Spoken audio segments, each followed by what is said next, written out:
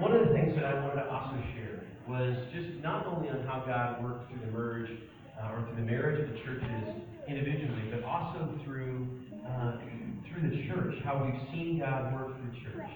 One of the things that we could have never planned for was the October fires. It was something that was never on our radar. And yet, as a result of the merge, we were able, because of the bodies coming together, the shared resources, and the shared leadership, we were able to invest immediately in the recovery side. We were able to take part in FEMA water distribution, to step aboard of that and to develop a team that is ministering out at FEMA every other week, distributing water. But the truth is the water is just the tool and the mechanism to get there. It's the relationships that have been developed with the people out at the site. It would have never happened apart from the merge because there wasn't enough between the two bodies. One of the other things was many of you may not know, but we have taken on what is the fire and ministry, the ministry leaders and pastors that lost their homes during the fire. We've taken the lead for that. And so Ben and myself, Jeff Marshall and David Miller from Petaluma, and now Charles Roderson from Santa Rosa, have all been a part of a team of pastors that have been caring for these other 21 people, elders and pastors, ministry leaders in this community that lost their homes. So that you know that as a church, that these are things that we are stepping out in. And it's been overwhelming to see the care. We've had churches from all over the state that have contacted us saying we want to help with the care of these ministry leaders. And so that would have never happened. And we'll be honest with you, the time has been something that we would have never imagined how much time that goes into that process. But what has allowed us to do that is by being together. We could have never foreseen that, but God did. God knew it and saw it. The new relationships that we've seen rise up between families and the connections that wouldn't have been there otherwise, even in the area of, as the Riddell's were mentioning, autism or homeschooling or just friendships that are coming together. And so we've seen the new relationships rise up. The opportunity for neighborhood evangelism. One of the things that we've been able to do was for Bible Adventure Week, we went throughout the neighborhoods in this area, 4, 5, 6, 7, 8 blocks back towards the east, and then we came west, and the number of families that just begin to realize that we're here together. With that, the movie night, being able to share in that together and be able to do that. So we're having new opportunities of evangelism here within our neighborhood. One of the areas that you may not even realize that our merge has benefited has been in the area of church planting. The parish church in Petaluma, which is a church plant, the chairs that were a part of Calvary's old facilities have gone to that church plant in Petaluma to help that church. The sound system, many of the sound pieces that we are not using together because they're collected, have gone to that ministry. So what's happening is our coming together in shared resources has also opened up additional resources so that they can go out and be used as the kingdom of God is being, as people are moving forward in the ministry of the kingdom of God. It's an awesome thing. Things that we could have never foreseen. And yet, God's continuing to show us ways that the merge has really already begun to benefit the kingdom of God. One of the other areas has been just in leadership in the area of the Gospel Coalition and Next Gen churches. When we came together, Ben and I both were part of the Gospel Coalition kind of steering team, leadership team. But we had a desire to see it change some direction. And so Ben is kind of taken the point of leading out the Gospel Coalition and helping set the direction right now and step into that role as we begin to partner together with other like-minded churches and desiring really, truly partnership, not just fellowship, but serving along together. This past spring, I stepped on the board of Next Gen Churches, which is the denomination that works this together. It was asked to serve in that, not because it was something else that we wanted more to do, but because both Ben and my heart was that there would be some changes within our denomination. And as we saw them moving in the right direction, and then the opportunity to serve in that way became available, and it was an opportunity to be a part of continuing that new work that's being done within the Next Gen churches.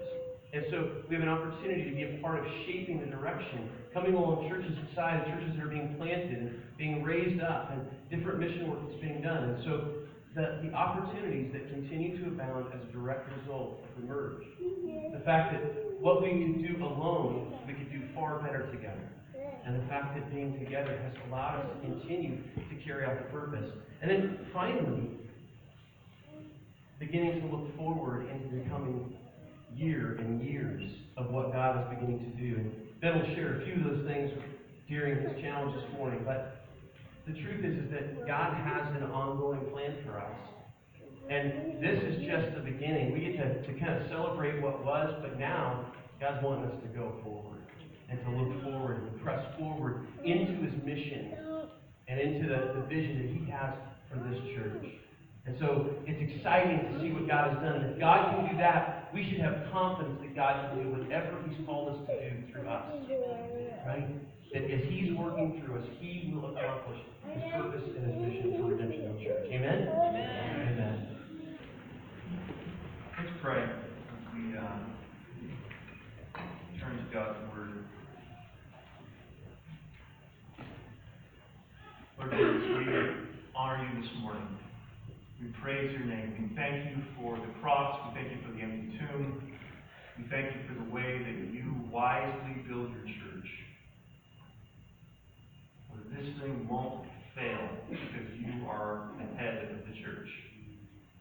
And you are sovereign and you are completely in control of what happens with your bride. And so, Father, we, as a local expression of that larger church, we praise you and honor you, and we rest in your authority. And now, God, as we turn, as we think about this coming year, as we think about what is ahead, God, I pray that you would grant us hope. Hope that you will work. Hope that you will grow us and sanctify us and use your word and use your people and use the means that you have appointed to bring about your will in our hearts, in our homes, in this church, in this neighborhood. And we pray for your will to be done, and we prepare ourselves to be a part of doing that will. Help this morning in looking at your word to serve that purpose and glorify you, God, in what we do. In Jesus' name, for his sake, we pray. Amen. Well, as we've looked back over this last year, I hope that seeing God's his power and his faithfulness has stirred a trust in you that looks forward. As we think about what he's done, he is going to continue to work. And so I want just our last bit of time together this morning. This will not be as long as a typical sermon. I know you're wondering that, so I'll just say that. I want us to look forward now as a body and consider the great things that God has promised to do. I imagine we're in a lot of different places this morning. Some of you may be in a season of spiritual drought. Maybe this merge hasn't been all that you thought it was going to be cracked up to be, and you feel isolated, and your faith feels more like a little pilot light than a light shining on a hill. That's where you're at this morning. Maybe you're sensing, others of you, that God is up to something in your life. There's his invisible grace is shifting things around. You don't know exactly what he's going to do, but you know he's up to something. You're desiring to find that out. Others of you may have a holy discontent, a desire to desire more of Christ. So you want that hunger satisfied. Others of you are thriving in Christ daily. And so, regardless of where we're at this morning, I think it's safe to say that each of us would desire a greater sense of God's presence and of his power at work in our lives through the Holy Spirit. No matter where you're at, I think you would desire that. Even though that's a common desire, I guess the question that I have that I think this text addresses this morning is, are there any guarantees with that? Any guaranteed answers for that? Any ways that we know that God is going to work? As excited as we can be about what God is doing through this merge, we cannot pin our hopes on any one church or any one church program. That would be foolish, because we can't guarantee what we don't control. right? So the question is, are there any guarantees that God is going to do a work in our lives in this coming year? Are there assurances for that? Does God give guarantees? That sounds odd to even say. Turn to your Bibles to Hebrews 13, verses 20 and 21. This is kind of a concluding paragraph of the letter to the Hebrews. These folks who are likely suffering great things. And as I look at this passage, I'd like for us to just have an unshakable hope as we think about the future and God's desire to work. Okay? Let me read this for us. Now may the God of peace, who brought again from the dead our Lord Jesus, the great shepherd of the sheep, by the blood of the eternal covenant, equip you with everything good that you may do his will, working in us that which is pleasing in his sight, through Jesus Christ, to whom be glory forever and ever. Amen. God's word to us. You don't have an outline in your bulletin like normal. You can just kind of flip the calendar over if you want that was in there. And it's going to be simple and short this morning. We're going to get to the point of what this passage is about and look at two things: who he's praying to and what he's praying for. So the point, who he's praying to and what he's praying for. As I read this, you notice it's a type of benediction, right? Kind of a closing, a summarizing prayer and desire this author has. It's a hopeful request for these followers of Jesus who are struggling under persecution and different things. But this is not like a Hail Mary prayer. And by that I mean it's not a, might as well take a shot at it kind of prayer. This author fully expects for God to give a big fat yes to this prayer. That's his expectation as he prays it. And there's a confidence behind what he's saying. Now, why is he so confident in what he's praying? Well, let's look at what the point is first, and in time we'll see why he's so confident in getting this answer of yes from God. In terms of what the point is, he starts off, now may the God of peace. So he's hoping for God to do something. It's prayer of sorts. And the word may, may the God of peace, is actually related to the main verb of these two verses, which is in verse 21, the word equip. It's in a certain sense that communicates a desire or a possibility. Okay? May equip you. Now, may God, the God of peace, equip you, essentially is the point. So verse 20 kind of unpacks who he's praying to, and verse 21 explains what he's praying for. Okay? He's asking for God to do something. But what does he mean when he says, now may the God of peace equip you? Equip means to complete or restore, to make adequate, to cause to be fully qualified. That's what it means. Okay? So he's asking God to supply these disciples with what they need so that they can do his will. Okay? That's what he's praying for. God, supply them, train them, provide, complete them. That's what his prayer is. This is a simple point. But he's saying, God, do a work in these people and help them work it out. Okay? He's not just saying, God, do something in them. He's saying, provide for what they need. It would be like, have you ever been singing this morning? He breaks the power of canceled sin, something we just sang. It'd be like a member of our church as we sing those types of lyrics, oh God, persuade the people of Redemption Hill that he breaks the power of canceled sin. Supply that, provide that, give us grace to believe the things that we sing. It would be like that kind of intercession. That's what this author is doing. God, do a work in them. Do it now. Give what's needed so that they'll do your will. And that's why I love this prayer so much, because he is so confident that God's going to say yes to this. He assumes it almost.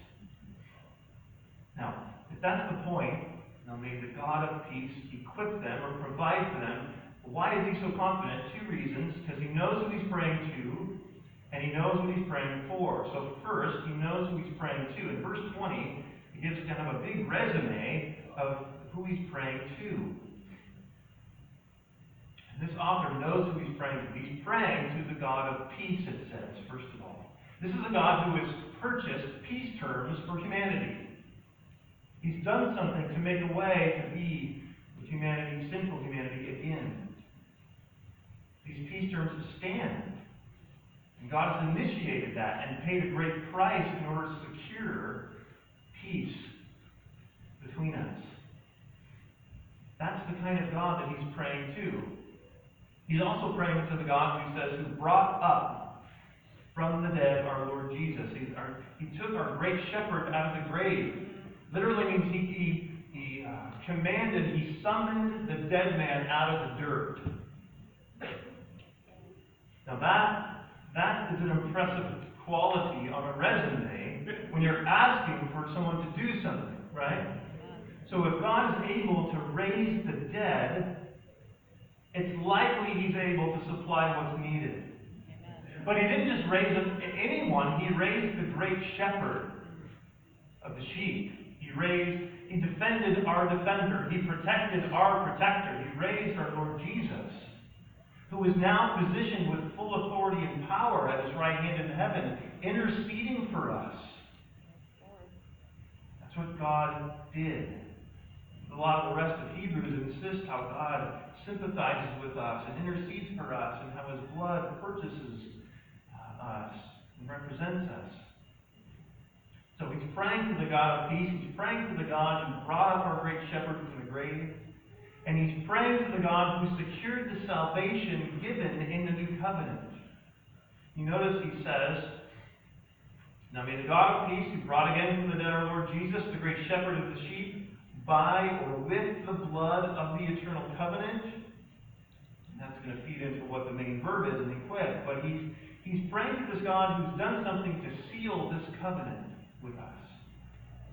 Now, there's a couple of different ways that it could be translated. He could mean equip them with the instrument of God's securing blood, or God's sacrificial blood. But what I think he's really doing is he's describing the reason why God raised Jesus from the dead, which is because the implication is that there's this new covenant that's now created and sealed by the death and resurrection of Jesus. I think with is probably a better way of viewing that. He raised him. He was raised also with this understanding that his sacrifice would accomplish something that would bring assurance to God's people in the new covenant. Now, the new covenant is this promise that includes the forgiveness of our sins, the indwelling work and presence of the Holy Spirit, how the law is now internalized in a sense, and now we obey the law through that we're now free to obey through that new covenant. And all of that was guaranteed by God when he raised our great shepherd from the grave. Does that make sense? So that is the resume. That's who this man is praying to. The God of peace. The God who raised Jesus from the dead. The God who secured an eternal covenant with his people. That's who he's praying to. And can you see why he would be confident that a God who is able to do all of those things could keep the people that he saved? You see? Like, if God is like this, if he's able to do these things, if his demeanor towards us is so giving, it's obvious that God is pretty interested in saving his people when he's doing the things he's doing in verse 20. So, because he's bought expensive peace terms, because he's raised them, because he's secured this new way of relating to God, this author thinks he's going to answer this prayer. Does it make sense that the God who would set up the whole rescue operation would purchase it, but then not give it fully to his people? I mean, think about that in your own walk of faith, when there are times that we're so skeptical of what God is like, and what he's up to, and what his will is towards us. And I think what verse 20 does is just set God's kindness on a foundation that's not moving. God is this way. He has acted this way in history, and we now can view him through the lens of the cross. So that even when we're not sure of what God is up to, we always know he's good to us, and that he's kind, and and that He has a plan and a purpose, why would God go to such great lengths to not supply? It doesn't make sense. So He knows who He's praying to. But secondly, in verse 21, He knows what He's praying for. Notice in verse 21 how this all cashes out. What does it all result in?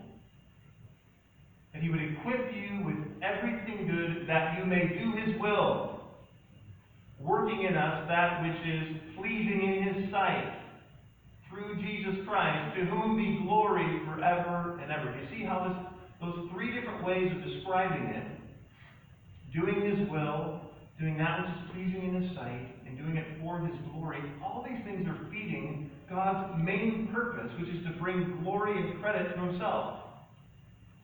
So He's not just saying, God, this great God, intercede for them, just for them. He's saying, God, intercede, help, provide, give the grace that's needed so that you can be glorified, and you can be treasured, and you can be honored in the way that you deserve. And that is a prayer that God will answer. Because God is about His glory, right? That's the fundamental reason why everything exists in the universe. So that's the kind of prayer that God is going to answer. It might sound like a dumb question, but it's kind of what we ask sometimes. Which is, does God want to supply what's needed to do His will? Do you think God would assist a person who's committed to doing what He wants?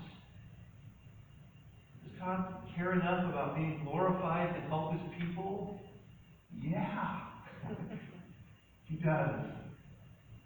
God does not send where He does not equip. He does not employ where He does not supply. And He does not command us and then withhold from us.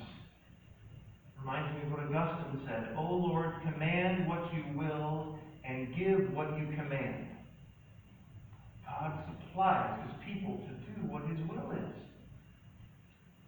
I don't know about you, but just reading this really encouraged me.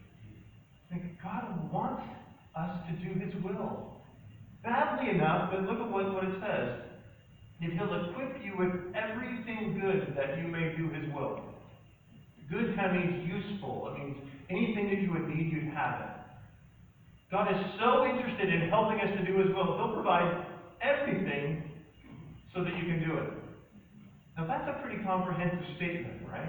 It's like, well, God has these kind of resources and pull from these categories and, you only pick 4 or 5 of them, It's not that kind of thing. Anything you need, you got it. Anything you need to do His will, He'll provide for you. Isn't that crazy?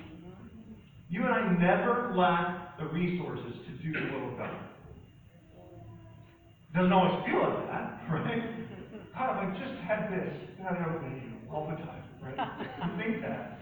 But He'll provide everything. He'll equip you. Anything useful to do His will, He'll provide.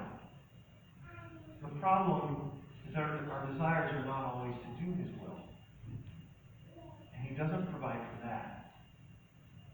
He provides for doing His will. Now, how would God be able to provide everything that's needed to do His will? That's a lot, right?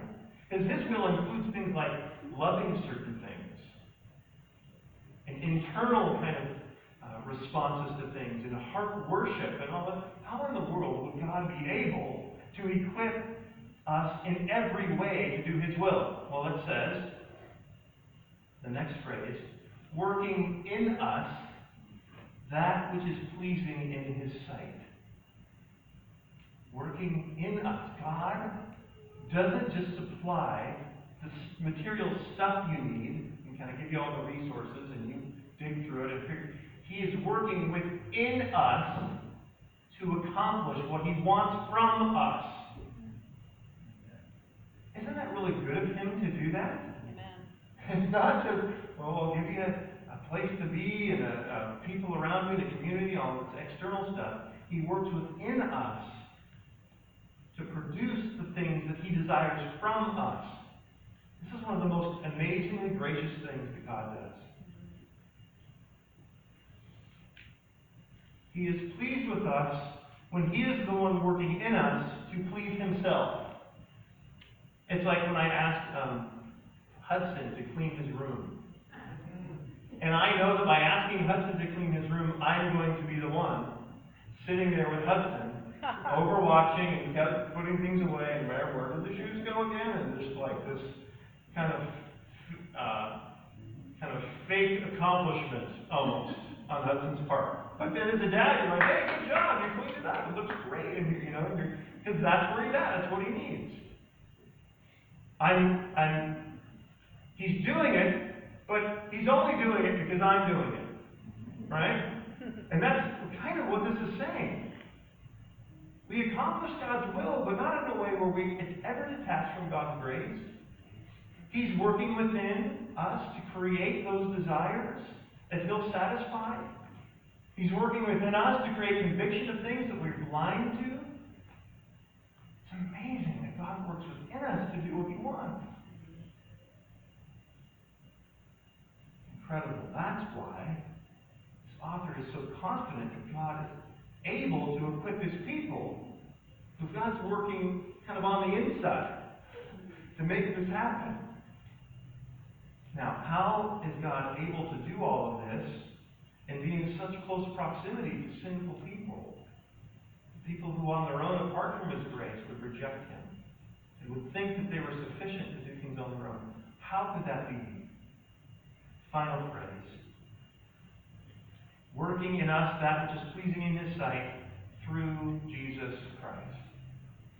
That's how. It's through the Son. It's through the accomplishment and the victory of Jesus Christ that any of this is possible. That we can glorify God. Again, showing us that this is contingent on His grace, not on our stick-to-itedness. A guy named F.B. Meyer, who was just in fuego when he preached on Hebrews 13, 20 to 21. I wish I could have been there to listen to this sermon by F.B. Meyer. But he says this: if our God has given us such a shepherd and raised him to such a glory that he may help us the more efficiently, there is every reason why we should confidently count on His doing all that may be needed in us, as He has done all that was needed for us. Isn't that good? God has done the things that verse 20 and verse 21 say, then we can expect Him to work. We can expect Him to change us and to do His will, and not be so pessimistic. I think part of the reason why I'm so pessimistic about growth in my life is because I'm looking at my abilities, my lack of discipline, my self-centeredness, and looking at that going, there is no hope, right? 2019 is done for. But what this is doing is getting our eyes off of ourselves and saying, here's what God has done. Here's God's level of investment in the equipping of His people. And that, my friends, we can have faith in. Not ourselves, not our own strengths and desires, but His ability to accomplish His will in us, both as individuals and as a church. And so that's my encouragement to us. That's it. That's simple. But this is a guaranteed prayer. And that's what I want you to walk away with. To not wonder if God is interested in working in you. But if we consider who He is, if we consider who we're praying to and what He's done, oh my, may the Holy Spirit fill us with faith. God is able to accomplish His will. Our God is a peacemaker, a great robber, a covenant keeper, and a grace giver. He's proven an interest in helping His people, right? So away with the idea that God is disinterested in the nitty-gritty of your life in helping you accomplish His will. He is. He's not a crotchety, bent out of shape, and unaware of what's needed in a given situation. He's got everything ready to provide to do His will. Everything points to Him wanting to help, not disinterest or something. So, simple but helpful, I hope. God is eager to help us. He's invested in helping us. God is willing and able to help us. He's the only one who can. I hope that this benediction in Hebrews is maybe a source of meditation for you this week as you consider the ways that you've just written off that area of your life for growing in. God is able to do that. Here's just some implications for us as we wrap up. This prayer gives you the hope that God can change you, that God can make something of you this year, that He can move that immovable rock that we can't push. Your great shepherd is still Jesus. He is still the senior pastor of our church. And He will continue to be faithful to us. This new covenant still stands. It's all still true and sealed and done. And God will provide what's needed to do His will. One of the things that we've been starting to pray through and think about as leaders and as a church is thinking about, God will empower us to do what He commands, right? To do His will. Well, the Great Commission to make disciples is really the heartbeat of what we're doing at Redemption Hill. And so this past year has been great to form relationships and network and start to get to know one another. That's been a great process, and it's still in process, right? And we're not 100% there or anything. What I want to remind us of as we form that community is that we're not just getting to know one another for friendship's sake. Our desire to build a community is to grow and to be able to disciple one another and help each other and spiritually benefit one another in community. The foundation of that, you've got to know a person, right, in order to do that.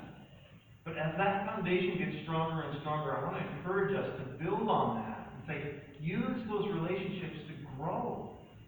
Don't just be satisfied with knowing people, but let's leverage the community of faith to grow with one another. I'm excited as that continues, as we build up one another in the faith, how that cashes out in reaching out to the people around us and being a witness to the people in our neighborhood and in this area. Look forward to that foundation being strengthened, to the discipling being encouraged, and then eventually breaking out of our church and it needs to do so badly to get the gospel out. This last week I just reminded again of the need to constantly be ready to share the gospel with others. And it's the second time I shared the gospel with a person who was unconscious in that death's door this last week. Man, you've got to be ready to do that as a community of faith. So God will work. Let's trust Him. He's proven Himself. Let's rely on Him as we move forward as a church because of who He is and because of what He's done. Amen? Let me pray for us as we wrap up with one final song. Lord Jesus, we thank You that You indeed are our sympathetic high priest. You actually advocate for Your people. You have granted us a status with You and the Father and the Spirit of this righteous status, this blameless status with You that frees us to be the children of God, to be the sons and daughters of God.